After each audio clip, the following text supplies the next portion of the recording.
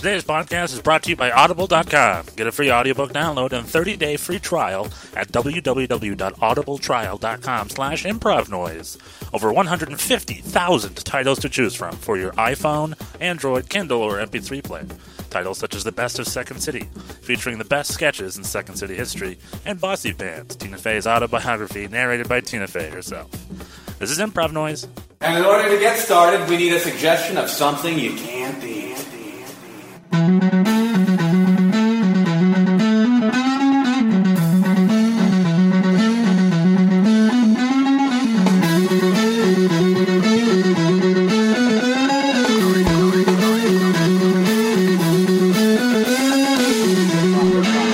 Hey guys, this week we're sitting with Upright Citizens Brigade co-founder Matt Besser.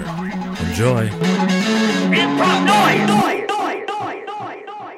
So, you improvise all the time, like Improv for Humans, right? It's like your jam. That is my jam. Tight. Have we begun? Is Yeah, this this it? conversation, we'll just go for it, yeah. You're in the world now, babe. Yeah.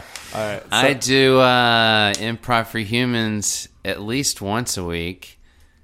We tape for about an hour 45, and then it gets edited down to like an hour 20, hour 15. oh, that's not bad. And I do Ask Cat. There's 2 Ask Cats a week, and I usually do at least one of them. It's a pretty rigorous schedule. Are you being sarcastic? Yeah, a little bit. Okay. How many do you do? Not that. Maybe like Not three or 4 basement shows. Yeah, 15-minute basement shows. yeah, you know. Right. Yeah, in LA, Ask Cats also, it's on Saturday and Sunday, right? We're here in New York, it's just on Sunday. Isn't there Yes. one on Saturday and the one Yep. two on Sunday? Yes, indeed. Yeah. Cool. Oh, and I wanted to ask though. So when you are improvising, are you actively like thinking about anything? What are you currently thinking about when you do it? What do you mean by that? Like what? Once I'm improvising, Yeah, I'm trying to get like insight into your current process. but I don't understand your question yet. Sure. So when I'm improvising, what do you mean? Am I thinking about stuff outside of improv, or what's my process? What's your process and technique? Where do I begin? I wrote a whole book about it. Check it out. Oh, totally. 12-month anniversary, right? It came out last DCM. Yeah. Yeah, I did, as a matter of fact. Thanks for Nice. recognizing. I haven't thought of it that way. It's like a baby. It's old. It's slightly older than my real baby. Congratulations on that. Thank you very much. I mean, that's a pretty general question for a process that takes years to learn. I don't know how to start with that. I mean, Improv for Humans is we take a suggestion, or the simplest way we do it is we take a suggestion off of Twitter that inspires a conversation.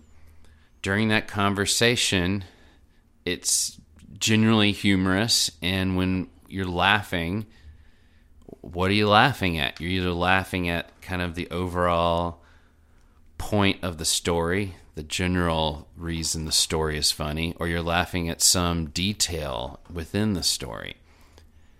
So I guess I'm kind of flagging those details as the story's being told, and something's going to stick with me. There's going to be something I'm like, that's what I want to explore. And meanwhile, the other guys are doing that too.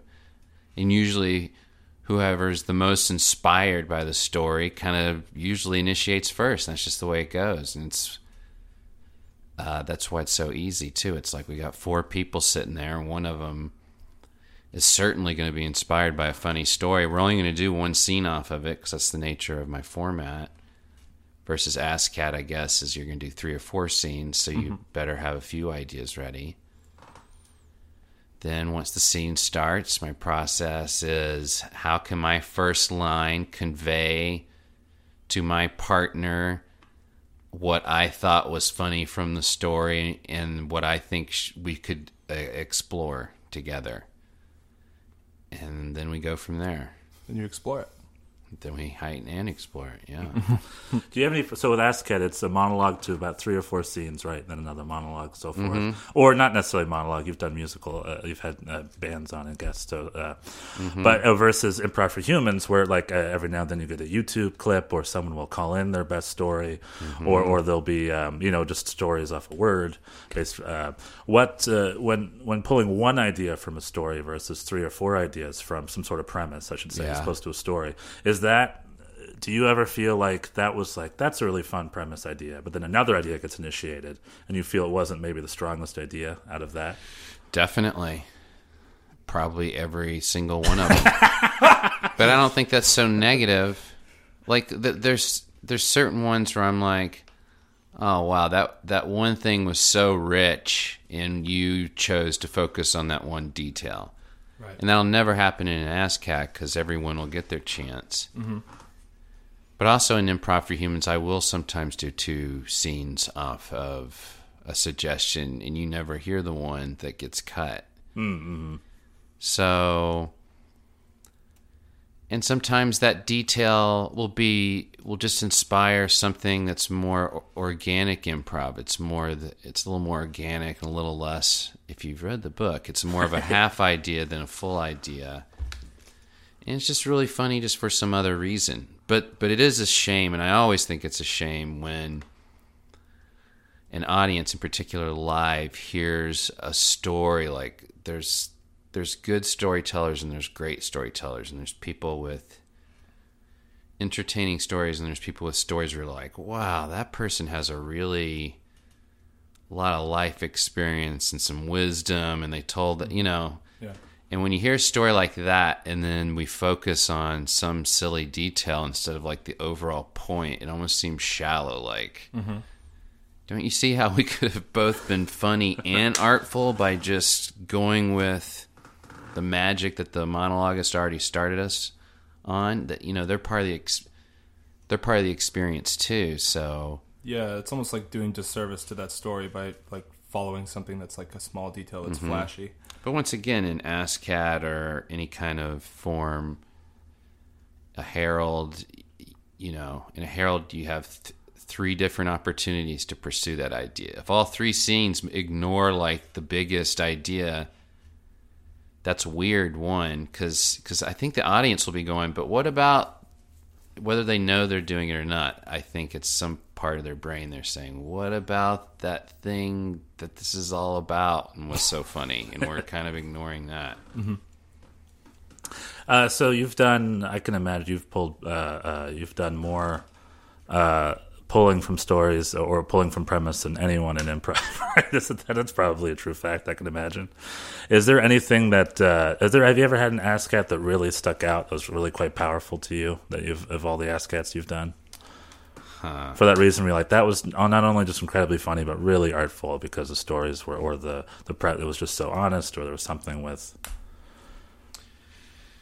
Well, there have, it's more than me being able to recount the show. There's certain monologists who, like I was saying, have more life experience, and like, because you'll hear after you've heard so many monologues, you feel like a lot of people have the same stories that a lot of us have. Like I get tired of hearing the my first drug mushroom trip story. God. Right. Jesus. And it seems to come out like every 20th monologue is like that, and there's other typical ones. And not that I don't have my first trip story, but then you'll hear stories that are like, oh, I've never been there and I can't imagine, and that's fascinating. Patty Schemmel, who drummed for Hole, Steve Albini, who not only has a lot of life experience but has really hard opinions on things, isn't afraid to share them. Ian MacKaye. I'm listing all these musicians. I guess it's because they have these epic lives that have nothing to do with comedy versus hearing from comedians who kind of have the same stories. The same life experiences. And then there's comedians like Jen Kirkman is a great storyteller, and someone who just started doing it with us, Beth Stelling. they're just better at telling stories. Like, I think I'm okay. I can do a good ASCAP monologue, but I don't think my stories are worthy of sitting in one-woman show-ish kind of storytelling. Like, and some people are. Some people are just better at that. David Rakoff, who passed away recently, was an unbelievable storyteller. Not only a good storyteller, but such a smart guy. His storytelling was like reading a New Yorker article. It's just you're learning stuff and words you never use, and just amazing. Interesting. What do you think separates that between good and great storytelling? Is it the details? Is it the ability to like describe different emotional situations that may be unique? What do you think? Well, besides what I just said about life experience, I guess, and yeah, knowing, like, I think that's my flaw, is details in storytelling, or not remembering to say, or not being as eloquent. Like, some people are just more eloquent and just coming up with references, just period. Oh God. But that's not the only kind of good story. I think there's. I remember when I was a kid, probably around 12, my dad, we were on vacation in this place a lot of other couples they knew went to. And there was this one adult who just told jokes better than the other ones. And he was like, and I was a kid and liked jokes. He's like, well, what jokes you got? And I'm, whatever. Like, why did the robber take a bath to get a clean getaway? Like a little riddle kind of joke. Mm-hmm. He could take a joke that was that short and make it like 5 minutes long. So this old boy, he's a criminal. He's coming around, and everybody in town knows him. Like, you know what I mean? Like, he would just get that grip in you. He could make a corny joke sound like he's telling a real story from his life, and just by taking his time with it. So by the time it's the punchline, you're invested in it. And it was a lesson as a kid of like, oh, I get it. There's telling a joke and there's telling a joke. Right. And the same thing with story. New improvisers, when they tell stories, sometimes the stories are like 3 lines long. You're like, whoa, okay, back up. Where were you? How old were you? Who were you with? Set the scene. Mm-hmm. If you ever talk to an audience who aren't performers at all, their stories are like, you don't even understand what's going on. They almost start at the end of the story, and you're like, wait a minute, what? What happened? So it's for a performer, it's definitely a thing where you can get to you can, by taking classes and rehearsing and doing it a lot, become better at it. But then there's another level that it's just only certain people are achieve because they're just really good at it. Yeah. And storytelling lately, too, I think has become, maybe it's for a while, but it's becoming a bigger and bigger thing. Yeah, it's so hot right now. Yeah, Moth podcast and all sorts of various different things, and like meeting and yada, yada, yada. It's becoming like a new sort of performance, or maybe a bigger one, I should say, than it's ever been. Mm-hmm. I could be wrong about that, though. So get your stories, everybody. Cool. If I can switch gears for 2 quick seconds, Mm-hmm. you taught for years. You taught in Chicago, right? You taught in New York. You've taught in LA. You've had lots of students.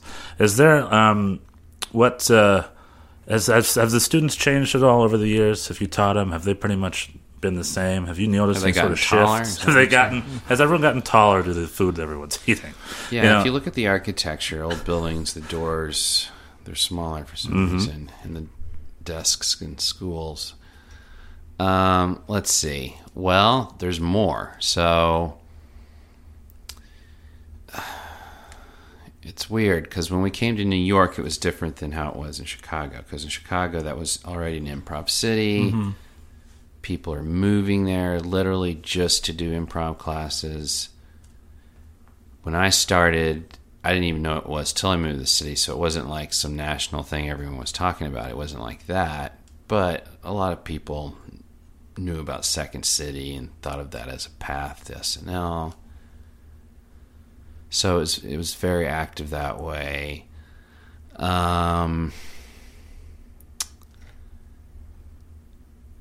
I don't know.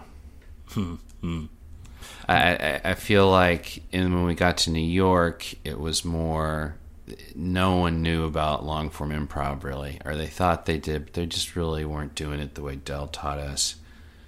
So our first round of students were all people who were really proficient, great comedians in their own rights already, like Sean Conroy or Andy Daly. You could list a lot of people, but so they didn't have to learn how to be comedians in our theater, but they definitely were picking up the skills of long form improv. Whereas the next round of students was more people who had never done comedy or improv. Mm-hmm. So they're a little bit more a newbie in a way. And, just less further along down that road. Right. And then probably the third generation was starting to be a mix of people now moving here to join our theater. And so, and I don't really teach now. I just do workshops every once in a while.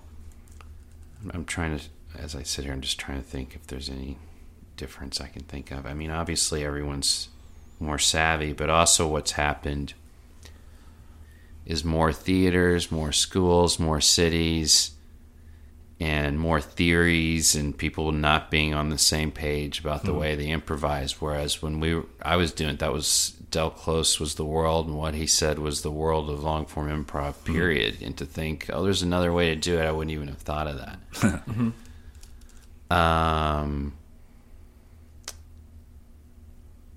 Yeah, I don't know. And now there are so many different ways I just completely disagree with, or Right. or I just don't understand at all. And there were back then too. I guess I just didn't think about them as much. Like Impro, I know Del wasn't into at all. He disagreed with, but I didn't really think about it. It's not really in the States. Impro is kind of a Canadian English thing anyways. Yeah, there are actually some people that do it. I've kind of toured the country and did a lot of workshops, and it's a book that's out there, and some people experiment with it. Right. What if you and did you teach in the earlier days of LA, the early LA days, or I did. Yeah, what was that similar to coming to New York? They were already like sort of trained comedians. No, because at that point the Improv Olympic West was already there. Oh, right. And improv was more popular by then. So it wasn't as much like, we've never seen this before. Like literally in New York, this is before, really, we moved there as the internet was starting. So people aren't watching stuff on YouTube. There's no long form on television, so that no one even seen this stuff. So it really was. You were bringing guns to the new world. You know what I mean? I prefer to think Silk, but that shows your personality. That's chill. Yeah, I've been playing a lot of GTA recently. So it wasn't as like wide-eyed. I've never seen this before. It was more, and also we had more of a reputation of, and we're better at teaching it than we were originally. Once we had sat down and really thought about, we got to make a curriculum, and the first year it was kind of just like, teach a class and whatever your style is and your opinion. But as it moved on, I was like, no, we all got to get on the same page about what all these words mean, what these phrases mean. Right. That curriculum eventually led to, let's write a book, and that book took 7 years to build. So it's something that we thought would take a year, but once we got into it, we saw how difficult it was. Mm-hmm.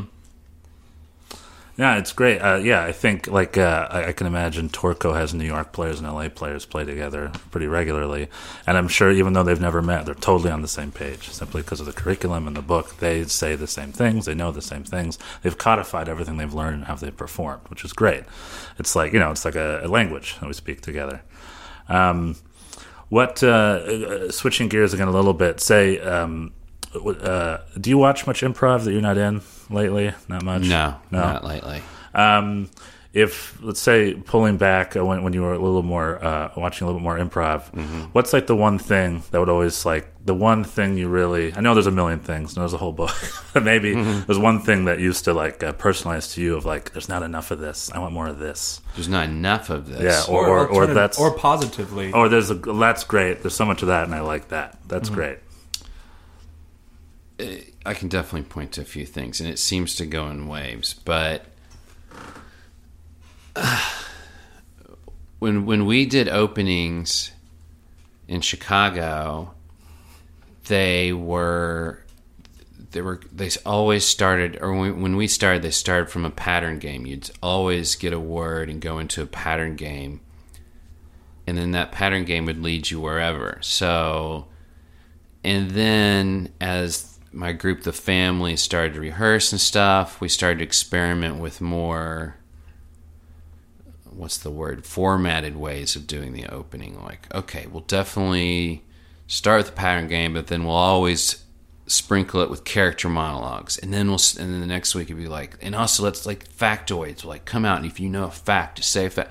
So we started, and then sometimes it was just completely organic. We wouldn't even start. We do the sound, start with singing a rap lyric or whatever. Like, we really started experimenting with openings, whereas at one point it was like all pattern game. Mm-hmm. And that's Chicago. So then in New York, I think what happened was we were all like had our own openings that we wanted to experiment with. And I had in Chicago, I kind of skipped a step too. When I was a teacher and director, there were different pattern game openings that I experimented with. This group called Mr. Blonde, who was really great. And so when we got to New York and started teaching and teams started forming, we all had our different I keep saying pattern games, our different openings that we wanted to experiment with. And then when the groups got their own identity and decided what they wanted to do, they came up with their own. And then they were really, it was almost like written openings, like the X-Files opening or the Wu-Tang opening, like... The Wu-Tang opening? They were... Sounds great. Well, that's where the Swarm comes from. Right. To me, there was too much thought about them, and they had lost all organic nature to them.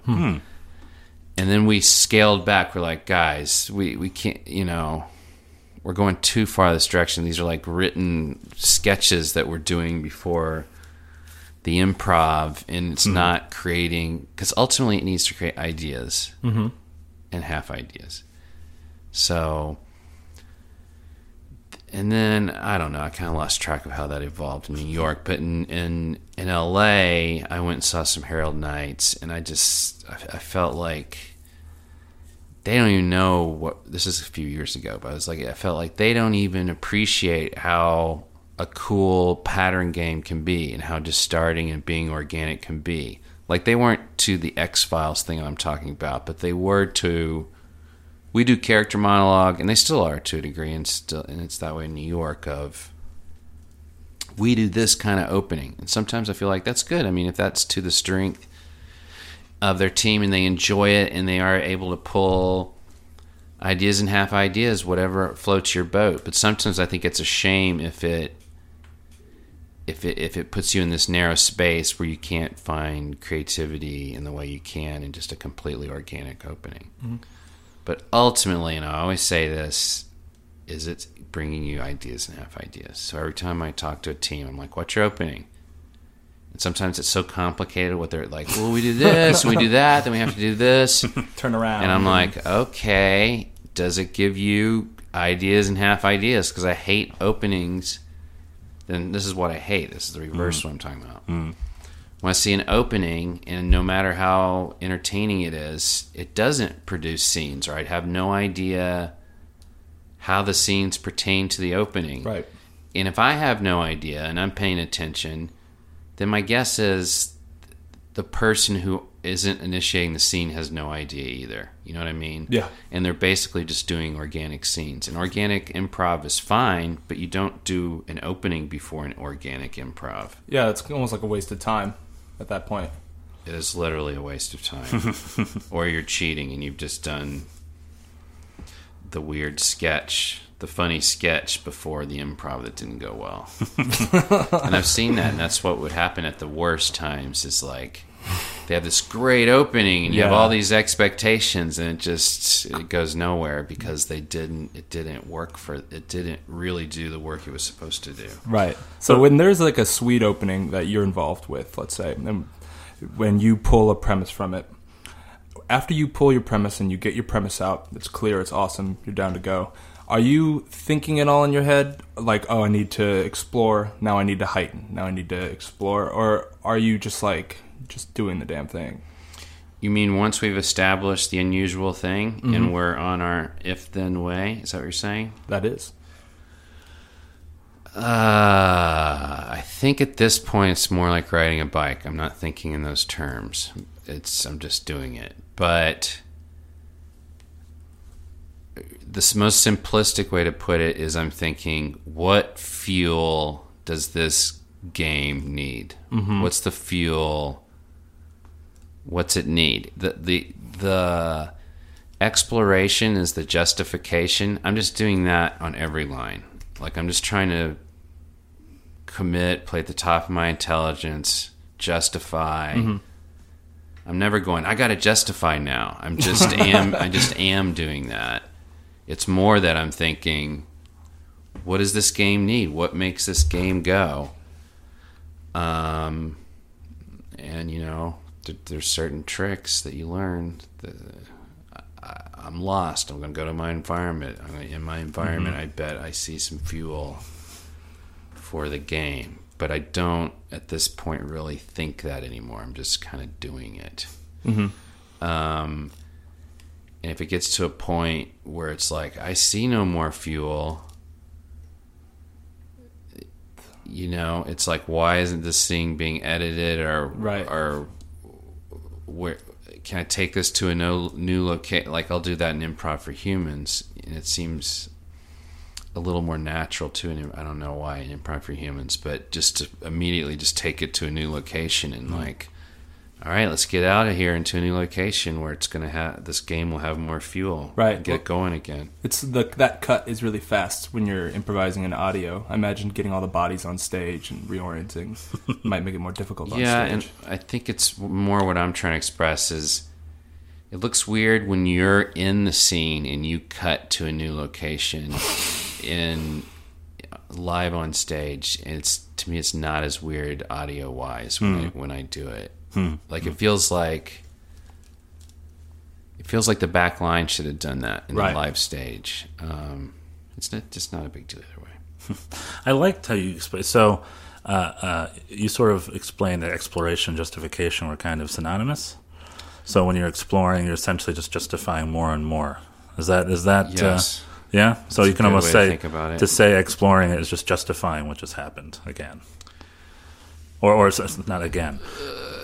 I don't think it's just that, but that's a big part of it. To me, is a simpler way to put it is you're making the absurdity smart. Like, I always bristle when people go, Upright Citizens Brigade, you guys were absurdist, and I don't know why I feel that's insulting. Like, I feel like, and I know they don't mean it that way, but it's like, I feel like, I don't know, maybe I understand the word better than they do, but to me, absurd means weird without justification. But you think of the heightening as the absurdity, and you think of exploration as the logic behind the absurdity that grounds it into the real world and allows you to keep watching the scene. Because scenes that are just absurd, or humor that's just absurd, I disengage after a while. I'm just like, whatever. Just weird for the sake of weird. Like, it's like watching children play. It's like, okay, I mean, it's cute, but if you want me to watch more in a minute, I can't. So I never wanted people to describe us as absurdist, So, they would go, they're absurd but smart, or like, as if they're two different, Yeah. So it's like, They're absurd, but it's okay, guys. It's just one of those words that people say and mean in different ways. Right. Yeah. Like, some people say it as an insulting thing, and some people say it as that's the greatest thing to be absurd. True art. So, like, when you watch your daughter play, are you constantly urging her to justify?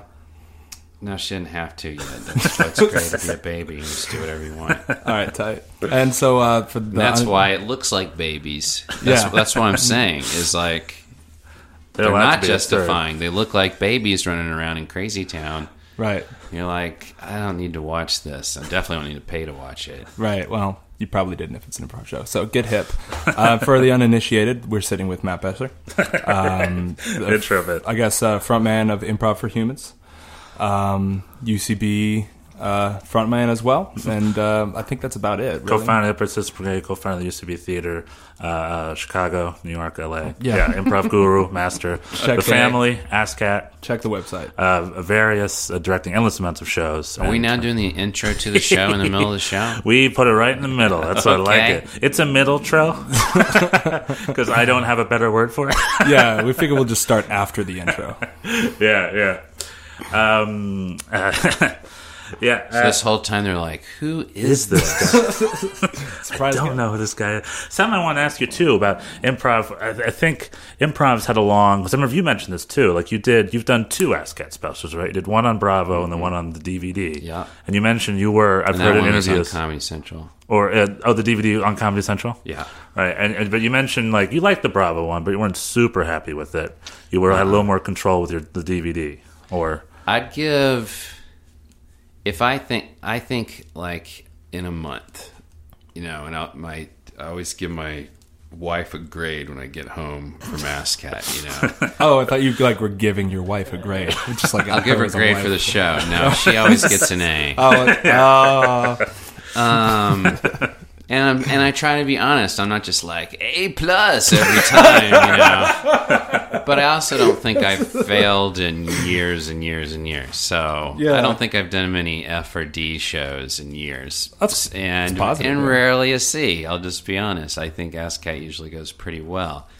But I'm not really happy with B shows, and I think Right. they'll happen 1 out of 4 shows, maybe. I'm a math guy. I have to put everything in numbers. and that's not your fault. It's always some other guy who did that. Oh, right? of course. The monologist wasn't great. Yeah. Talking about his acid trip for the first time. And I'll give myself a grade too. I'll go, you know what? It was an A show, but I was kind of B tonight. And I'll do the opposite. I thought I was on, but the show in general, I'll just be honest. I'm honest with her. That's I'd good. never say it to the rest of the cast. All right, Oh, guys, God. that was a B minus. Pack it up. Fuck you. Wait, what is your original question though? I actually never really got to it. I guess you had the 2 ASCATs. You were happy with the DVD Oh, yeah. version. okay, right. So I was going to give them grades. So I think the Bravo one was a B, and I'm not happy with a B. I think it was an okay ASCAT, and there were definitely some funny scenes in it. But I know how we can be, and it never got to that level. It never got to the real loose level Jesus. that we can get to. So then, and part of the problem was it seemed like there was so much at stake, like it was going to be on TV, and we wanted to prove that long form could be on TV. So we were nervous, like we never are, doing ASCAT. And also, we filmed it in a little studio. You know what? I think it might even be on the street. It's like right around here, but it doesn't matter. But anyway, it was in this little New York studio, and there was an audience, but they were really separated from us. I don't know if you can tell that, but there's like a moat for the cameramen, basically. Had this big space, which I guess they needed, and we weren't used to having the audience so far away from us. So that was weird. It felt weird because we had always done it in one of our spaces, our place we felt really comfortable. And now the bright lights were on. We were nervous. We weren't like, nervous, but definitely not like how comfortable we are when we usually do ASCAT. Rock and roll. Well, I mean, you're So, recording. so I'll give that one a B. And then we're like, the next one, we got to do it in our theater. Like, we got to just make it work. So we shot that one in the LA theater. And the audience is right there, and it's great. And I think it looks better because of that. I don't think that was an A minus. I'd give it. Like, I'd say the energy was definitely looser. I still think we were a little bit uptight. And maybe even the other performers more than UCB. Like, I think this was our second taping, and I think everyone else is probably new. And they did great, but just in general, it's weird. I mean, even when you do anything on TV or taped, the stakes get raised, and you feel I feel if it could have been a 10 episode, 20 episode TV show and you get into the run of it, people would start to get comfortable and it would just be like it is on stage. Improv for Humans, I feel the same way.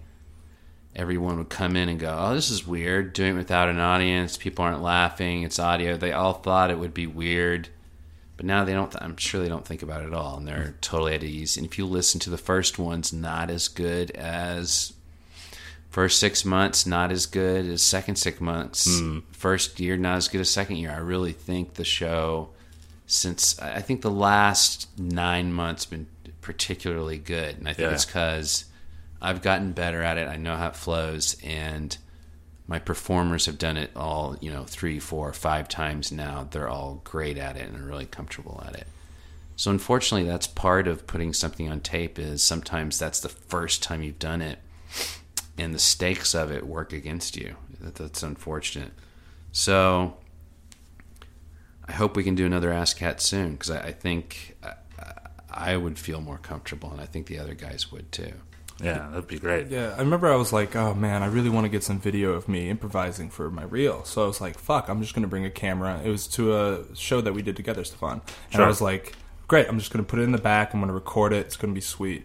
And it was such a garbage show. It was like so bad. I think it's because I knew in my head that the camera was there. So I started voice recording all of my shows just as like a habit. And I have like some great recordings of some really good shows that I'm like stoked about. Well, yeah. I was going to say on top of that, which forgetting with the Ask Cats, it seems like there's with Improv for Humans, which I loved, one of my favorite podcasts. It seems like you took improv and now turned it into product that people can have on them. Like it's always going to live shows is great, but I know Sean Conroy has this phrase. Maybe you got it from someone, but it says sometimes improv feels like throwing diamonds in the ocean. It's like all these great things, and only 100 or 150 people will see it in the moment. Right. But the cool thing about like filming the Ask Cat DVDs or Improv for Humans, it seems like so many times people try to turn improv into product like that, and it never works. But to me, it seems like this is working. Do you feel that way? Yeah, I do, and I don't. And I like long form wise. Have there? I don't even know of any other instances. I can list dozens and dozens of short form improv shows through the years that Whose Line's the only one that survived, but there's been a lot of tries, and I've been in a lot of pitches, and we thought for a while NBC was going to have us on late night, and we thought we were very close to that happening. So through the years, it kind of goes in waves, just like Sketch does, of how for it or against it the industry is. I'm out pitching.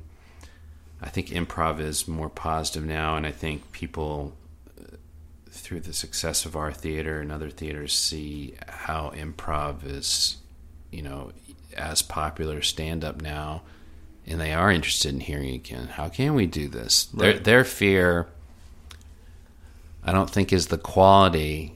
I think they think it needs bells and whistles. If you've seen any of these shows on recently, they're absurd, with, in the negative use of absurd, with bells and whistles. They're a bunch of kids having a great time at a party. And unfortunately, when they fail, some people in the industry will go, oh, improv doesn't work on TV. And you're like, oh my God, please don't compare that to what we're doing. It's such apples and oranges to even share the same word. It's ridiculous. Yeah, I think there's a lot of that too, like in the regional, sort of in the regional theater circuit, where like I'll go to smaller towns and be like, oh, we tried long form didn't work here, we do short form. And I'm like, no, long form works fine, you're just not doing it right. Yeah. Or you haven't done it enough, just to think that we can do the Herald once and it didn't work well, let's go back. That's just weak. Right. I mean, and that's why it's easier in a big city, because there's something before you, while I'm sucking, there's a group before me or after me that's not going to suck. Right. And that's the benefit of doing a theater, because otherwise you're just some group renting a weird space and counting to be good from the get-go. How's that going to happen? Yeah. They didn't have Improv for Humans to listen to. Now with a product like that, it reaches out to so many places where they can't get inspired. In New York and Chicago. In Chicago, you were inspired by the groups before you, right? Like Without question. Yeah. In New York, same thing. People were inspired by The Swarm and so forth.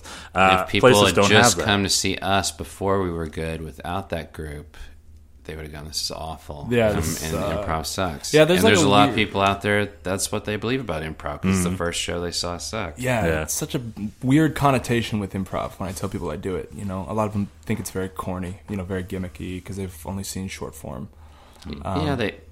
Everyone sees it in college these days, and most colleges have a short form group, so that's the first experience they have with it. Right. Were you ever on a short form team? Fuck no. I heard your last Bite Improv your for Humans tongue, episode. young man.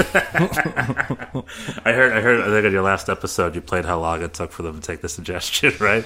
It wasn't how long it was as much as like how many bells and whistles they were putting. Right. I keep Right. saying that phrase, but Yeah, it was like I don't know. I picture substitute S for K and only speak backwards, and the audience member leads you around. Like so many things. It's like I'd feel like a ridiculous puppet. I'd feel like a clown at a children's birthday party that everyone's squeezing my nose. I just like, yeah, everyone's laughing, but I'm not having fun.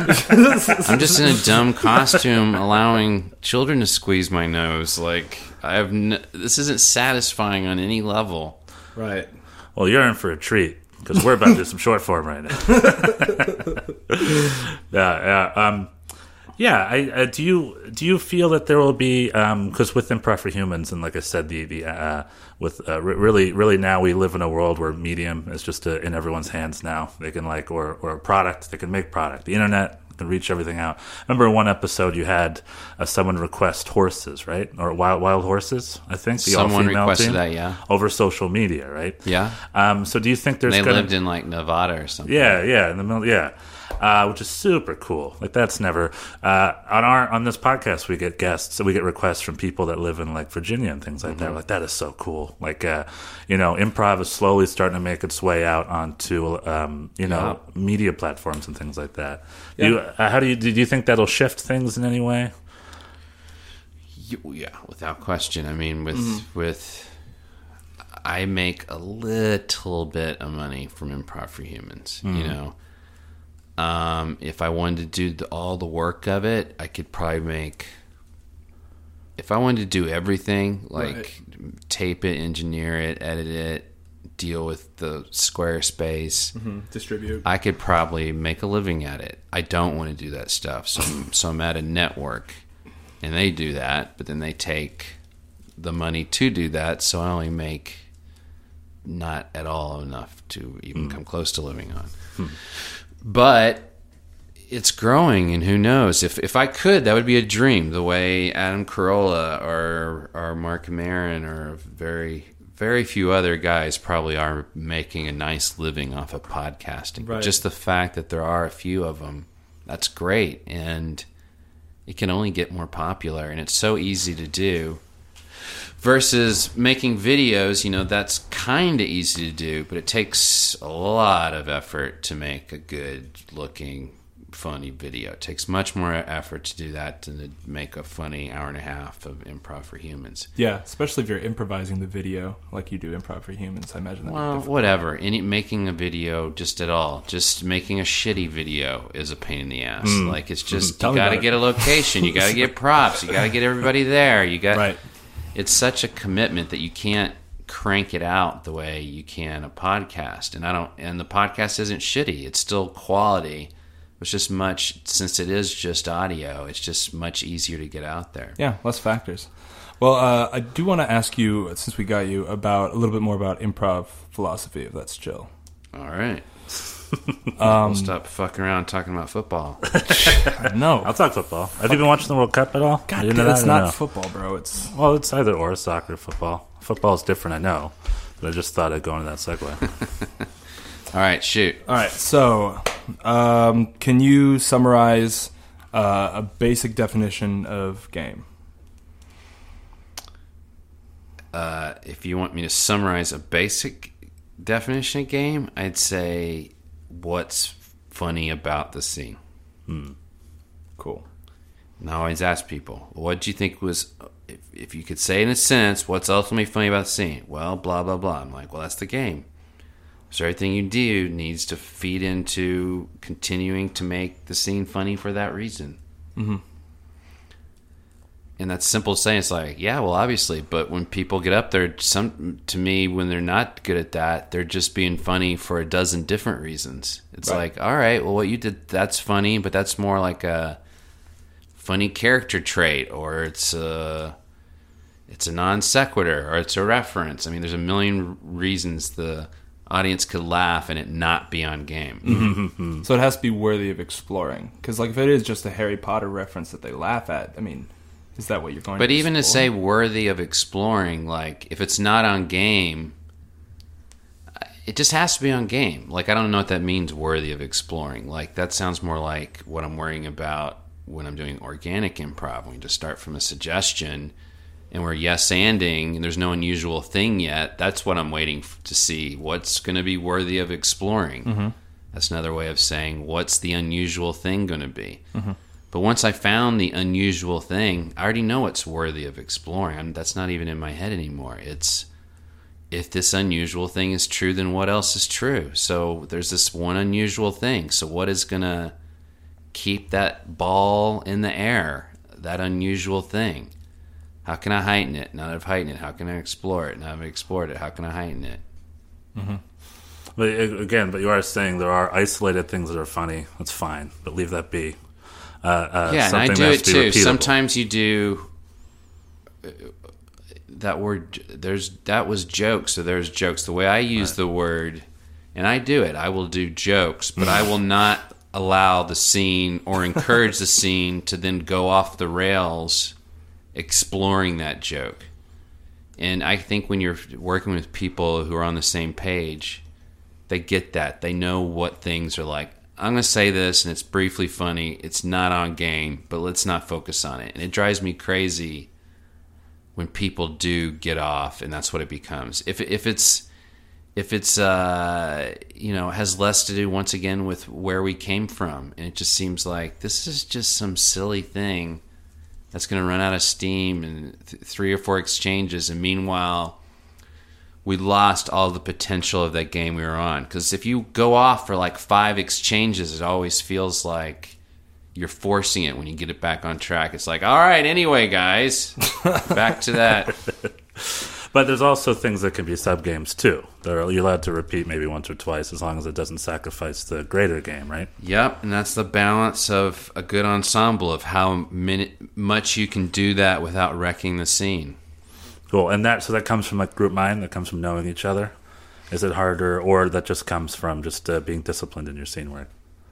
I think some people could not have worked, if they're disciplined enough, could do it without having ever worked with someone. I'd say that's not most people, though. I'd say most people, when they're in front of a live audience, want them to laugh at them. So, right. And I know some really funny guys who it bugs me to improvise with them, because they'll just, when the laughs start, they're just off on their own, and they're not good ensemble players when they do that. You know, Chris Farley, funny guy. I don't know if I want to be in his ensemble. Andy Dick, funny guy. I don't know if I want to be in his ensemble, because it's going to be all about him, you know. So it's the difference between I'm funny and this is funny? I'm sorry? The difference is between I'm funny, the performer, and this is funny, this idea. It's not I'm as much as like, dude, we already had a game going on, and then you made the game about how silly your name is. Like that one in particular. Ooh. And I've seen that over and over again. Like just someone comes in and they're like, I'm Mr. Applebottom, and everybody laughs, and it's like, okay. Really, your name's Applebottom? And it's like, really? We're going to get off? It's not that crazy of a name. Well, people have nutty names all the time. It's their names. They come from there's millions of different roots and where people come from. You just leave it be. You don't call it out. You just move on to what you need. Unless you're a huge dick. But when the audience laughs, that encourages them to do, or they'll come on with a funny, like it doesn't, and you know they've done it before. You're like, wow, you don't really care that we're creating something together. You just want the audience to love you. Right. Good job, dude. And of course that comes from fear, right? The fear in being in front of an audience. or like I guess, or just being selfish. Just being Why selfish. can't we just call it what it is? Yeah. It's just like, because I don't think, no. I would blame that more to the stand-ups who do ASCAP monologues and end up doing their material. It's like they were fearful of going out on a limb and telling some story they haven't told before. Right. And I'll see that a lot of the time. And that's from really good ones too. And you're like, dude, just don't feel you have to kill like you kill at the Improv, the Laugh Factory. You can just tell a story. Mm-hmm. Yeah, I feel like the performer's like state while they're performing is like huge. Like you mentioned, the stand-up that has a lot of fear, so they'll do their own material. Mm-hmm. Do you feel like your like emotional state is at a stasis now when you perform? Has it always been like that? I don't know what you mean. Like, is that a stasis? Yeah, like do you feel relaxed when you do it, or do you have any of those old things? I do it to relax, if anything. I mean, you mocked my improv schedule. I'm an old man, and I think 2 shows a week's pretty big. But I do it the way I would do pickup basketball, which I don't do. I do it the way I play tennis. I guess I do it for fun. Because I feel I don't do it to learn anymore, and I always say at the UCB, you're either there to learn, you're there to hone, or you're there to have fun. And if you're not doing any of those things, what are you doing? I don't know what you'd be doing. So I'm not really learning or honing anymore. I mean, you plateau at some point where you're like, okay, I get it. It's easy now. And then it just becomes fun. So I'm showing up only to have fun. My friends are there, and I really enjoy it. I enjoy playing off the audience, and at some point, it was being used to create material for Upright Citizens Brigade. So it was a literal tool for us. But now it's just something I do on the weekend. And then Improv for Humans, I guess, is a job to a degree, but it really is a fun job. Do you use it? Do you still use it as a tool for other projects and things like that? Question. Honestly, not. I don't think so. I used to record them or right after the show, jot down the stuff. These days, I'm thinking not in sketch terms, more in like movies I'm working on or sitcoms I'm working on, and it doesn't produce those kinds of ideas as much.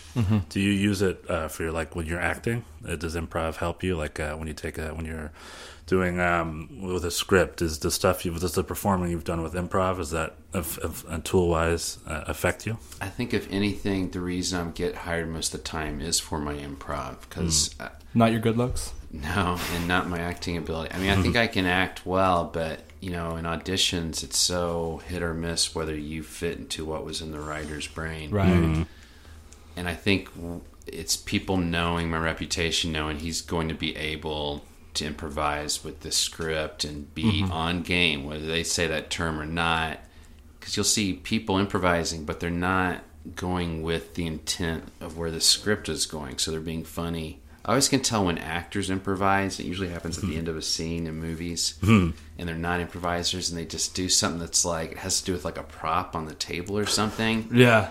It has nothing to do, it's not a heighten of the game they're already playing. It almost is like, let's keep the camera rolling and see if Robert Redford can say something funny here at the end. Nails it every time, I'm sure.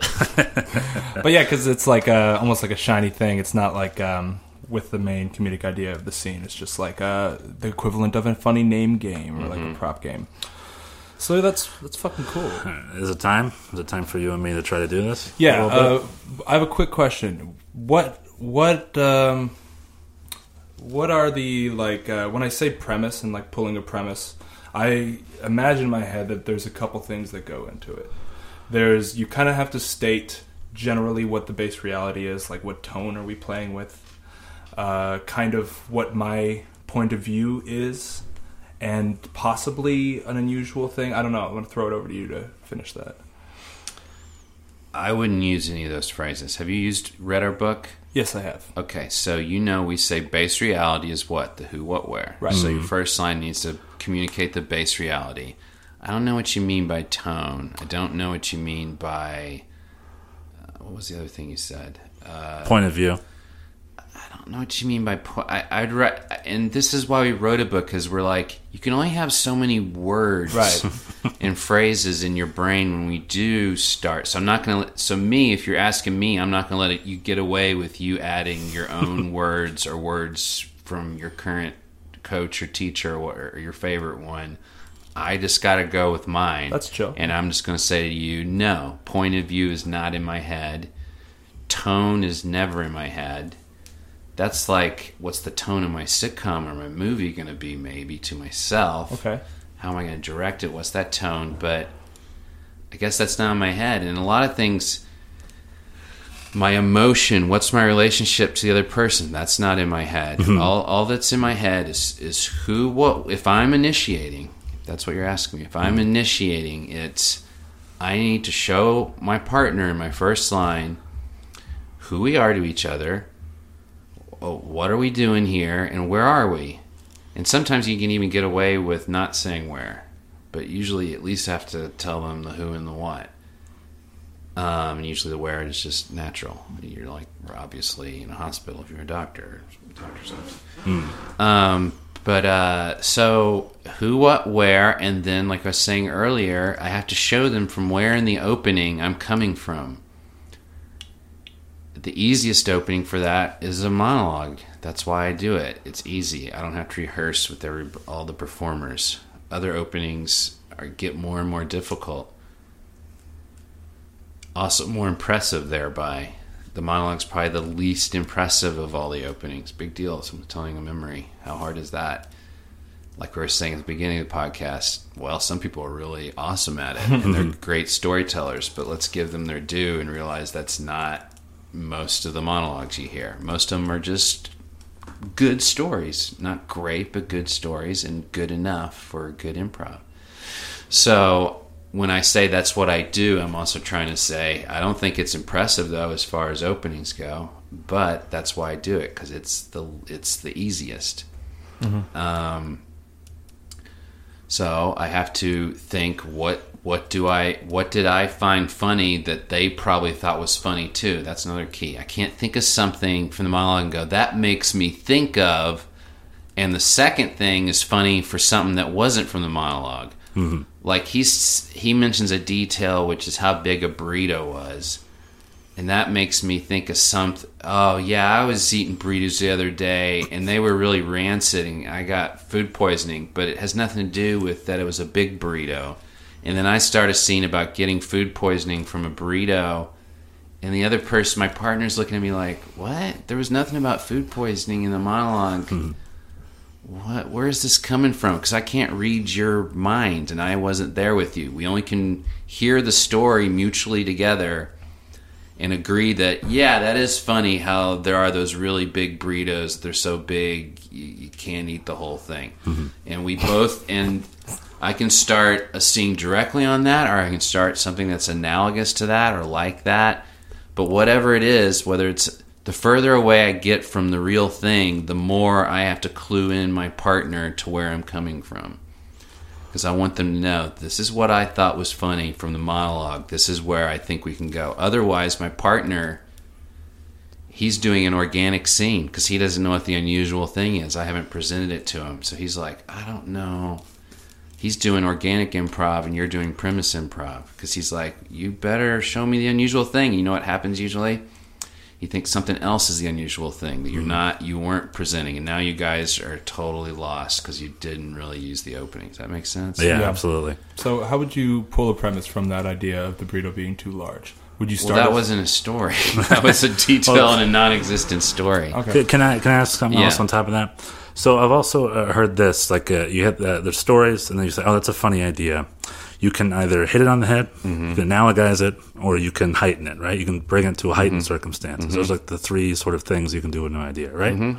How do you know which one you want to do? Is there sort of that just comes with experience, or that would be perfect if I hit the nail right on the head, or that, you know what, I'm going to take them. Well, sometimes it makes the game even, or what I thought was funny about it, even clearer. That's the best reason to use something besides what was said in the story. Is if, well, it'd be better if we had a story to actually talk about here. Should we do that?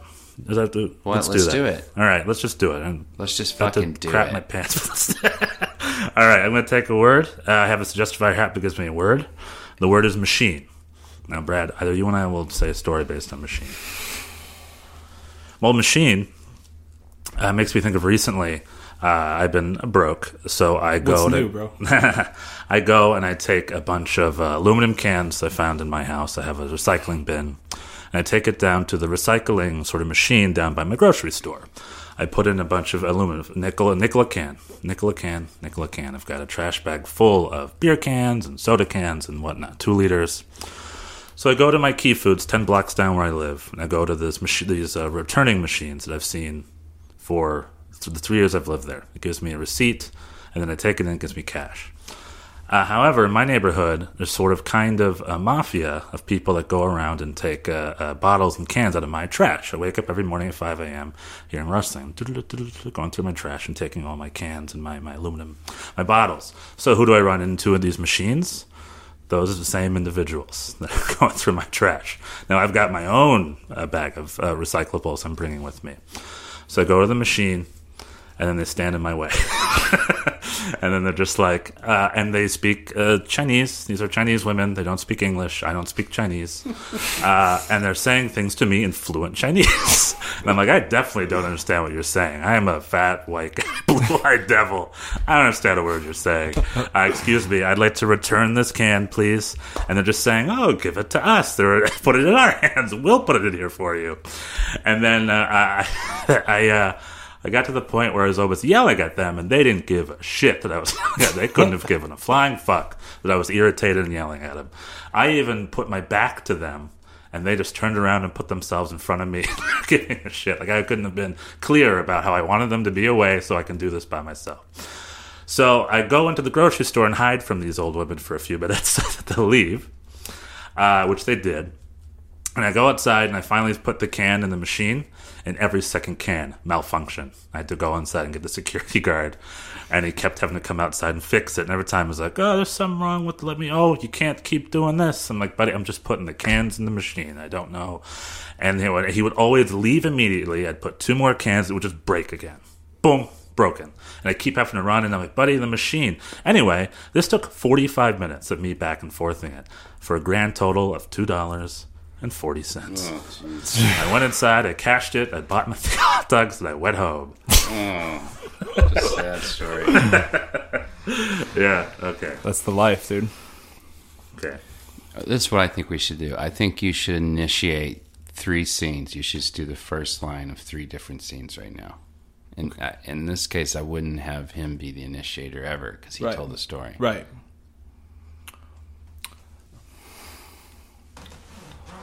So, you come to me on the day of my daughter's birth to have me do a favor for you? You need cans? Yes. Can father, I need cans. The store has been seeing troubled times, and we need a little bit of a bailout. Things aren't what they've been to. Boom. First one in the bank. Do you want to keep doing the scene? Normally it's the coach or director who stops the scene, not the proud member of the scene screaming, boom, that one in the bag. Oh, man. I would want you out of my ensemble immediately. No, but I thought that was clear. So where was he coming from? What did he find funny? What was that? Which part did he find funny? I said the can recyclers were like a mafia. Okay, there you go. That was an easy one. Let's do another one. And this time, I will stop the scene. Please. Okay. All right. You sure? Okay. Go. We are gathered here today on the 54th Street Safeway. to watch the competition between the fat man and the little Chinese woman trying to get a can into the receptacle. I'm here with my co-commentator, Jeff Briggles. Jeff? Hi. Thank you very much, Dan Rydell. It's a second annual event, and we're super excited. Yeah, I couldn't be more excited, really. We're dealing with two absolute legends here. This fat man has been poor for quite a long time. He comes here regularly. He's definitely regular here at this machine. He's fearless. He's ready to go. However, he's facing a hardened veteran who's been doing this several years longer, and she has never lost a competition. She really has. Okay, great. So that was obvious where that came from. Where did he come from?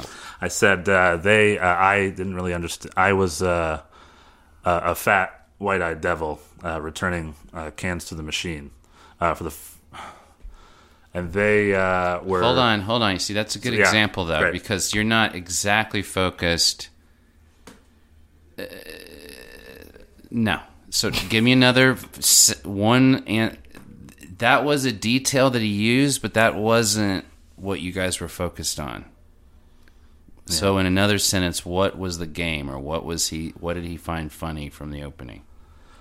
That we were competing at the machine. We were competing for the use of the machine. Yes. And he made that clear by making it into a sport. Right? So, and that's key, and it's interesting because you did know where he was coming from, but you weren't good at expressing that right away. Right. So that might be a problem in a herald in a second beat and that happens all the time. You guys know that. The first beat will go fine. You're like, yeah, that was great. And then you start the second beat and you're like, wait a minute, what happened? That wasn't as fun and not easy at all. And because usually you focused on the wrong detail, or you weren't good at summing up what was funny about it. And that's how you have to start that second beat. Is why was that funny? Ultimately, why was that whole thing funny? Because if you weren't clear on the game, sometimes you're just in it, and you're just playing at the top of your intelligence. And by the way, that is the best thing to do. If you don't know what the game is, just play at the top of your intelligence. Just commit to being real and write it out, And then sometimes you just fall into it, and you can't sum up what you're doing, but you're doing it.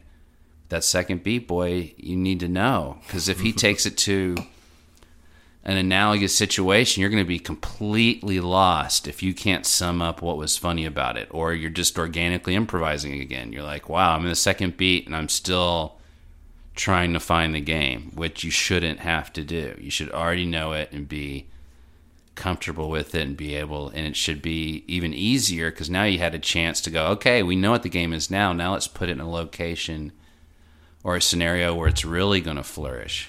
Mm-hmm. And that's why we talk about that instead of raising the stakes. Just put it in another great place. Yeah.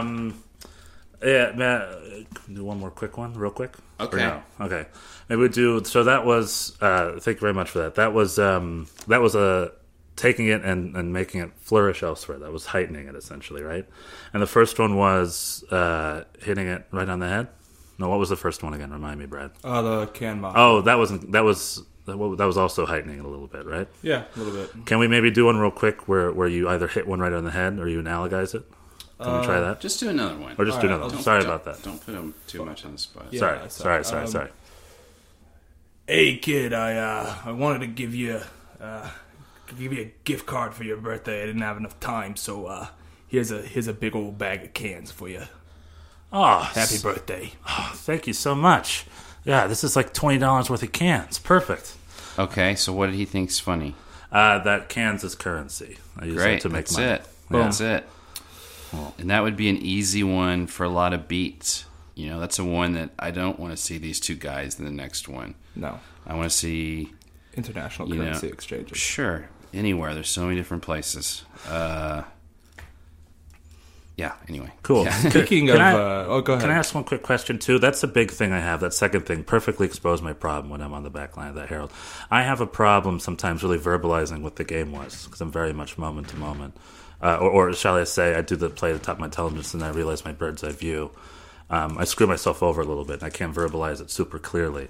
Do you have any way to what's that a symptom of? Is there a way or techniques or anything used to make I could improve myself on that? Yeah, definitely. I mean, after every show, well, while you're watching someone else's show, that's what you should be doing in your head. You should be going, "What's the game?"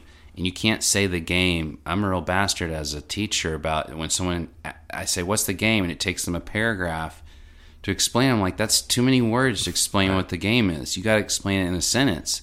Why? Because when you initiate, you're saying a sentence. You're not saying a paragraph. Right. So if you can't sum it up in a sentence, you're lost, and I'm going to be lost. Right. So, and different people have, it doesn't mean you're less funny. You're just, your brain doesn't work that way yet, and you can train it to. So you can watch SNL, watch ECB Season 3 DVD coming out today. Yeah, folks. no way, really? No, it is. Oh, Actually, sweet. you know what? In a similar note, I actually just got the DVD, and I was wondering if maybe you could yeah. come back to my place and watch it. Yeah, could you watch it with us? That'd be great. Maybe get some live commentary. I never deny guys, but this is my first denial ever. No fucking way. I'm going home with you guys in any way. I'm just in Brooklyn. It's really creepy quick, no? apartments. It's not as creepy as it used to be. We made it in a little. Here, let nicer. me answer your question though. So you watch sketch. At the end of the sketch, just say in a definitive sentence, write it down, and then write it down again and go, is there a better way to put it? Is there even better way to put it? That really nails it? Because you didn't nail it the first time. Like White Devil, that was the wrong thing to focus on. That would have, in your second bit, it would have been some racist bit, and you would have been going, ugh, what happened?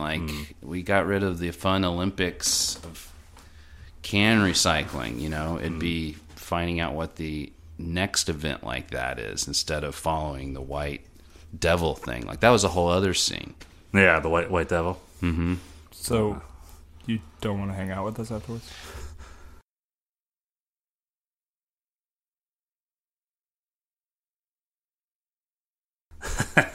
All right. Perfect. That's been Improv Noise. Thank you very much to our guest, Mr. Matt Besser. Thanks, guys. Thank you to my co-host, Mr. Brad Kula. I've been what's up. Stefan Chitta, and to our sound engineer, Joe Leonardo. Hey, guys, keep making it up. Peace out. See ya. I do motherfucking improv. That's how I get my motherfucking rocks off. One stage, 2 chairs is all I need, 'cause I do fucking improv. I do fucking improv. I do motherfucking improv. That's how I get my motherfucking rocks off. One stage, 2 chairs is all I need, 'cause I do fucking improv. I do fucking improv. Classes at the UCB, stage time at the pit. Did a show at iOS, yo, that was the shit. Callbacks for Boom Chicago, but didn't get it. Amsterdam, hell yes. Cruise ship, forget it.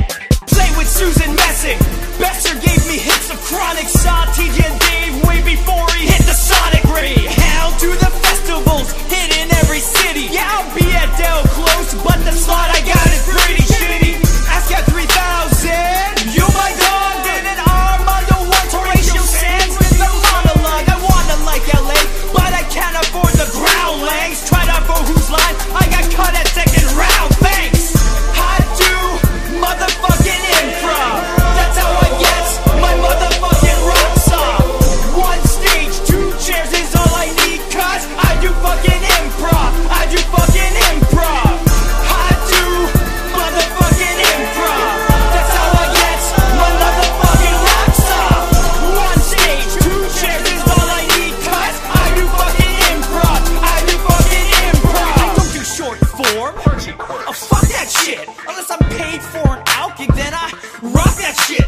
I usually do the Herald, but it's not your classic Herald. It's a modified Herald. You've never seen it before, bitch. I coach a troop, and they're fucking green. I'm about to tell you's a sweep to end every scene. And I don't really care, but I'll always be there, 'cause I'm trying to fuck that girl who just turned 18. Grab my flannel shirt, run my hand through my beard, and I pop a couple Xanax so I don't feel too weird. Depressed, anxious, awkward, that's me. But when I hit that stage, I'm motherfucking free. I do motherfucking improv. That's how I get my motherfucking rocks off. One stage, 2 chairs is all I need,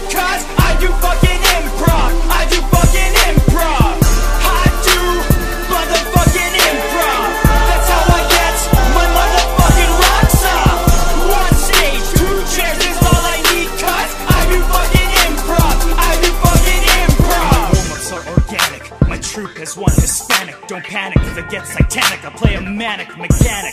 This scene is fucking magic. The laughter is gigantic. The audience loves my antics, which is why I'm such an addict. That show was fucking classic. I'm all aglow.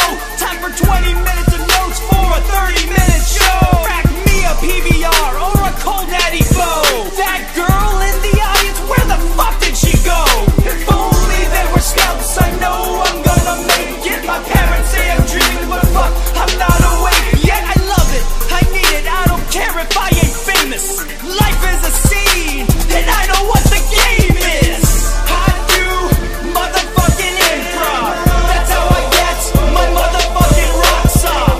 One stage, two chairs is all I need, cause I do fucking improv. I do fucking improv. I do motherfucking improv. That's how I get my motherfucking rocks off.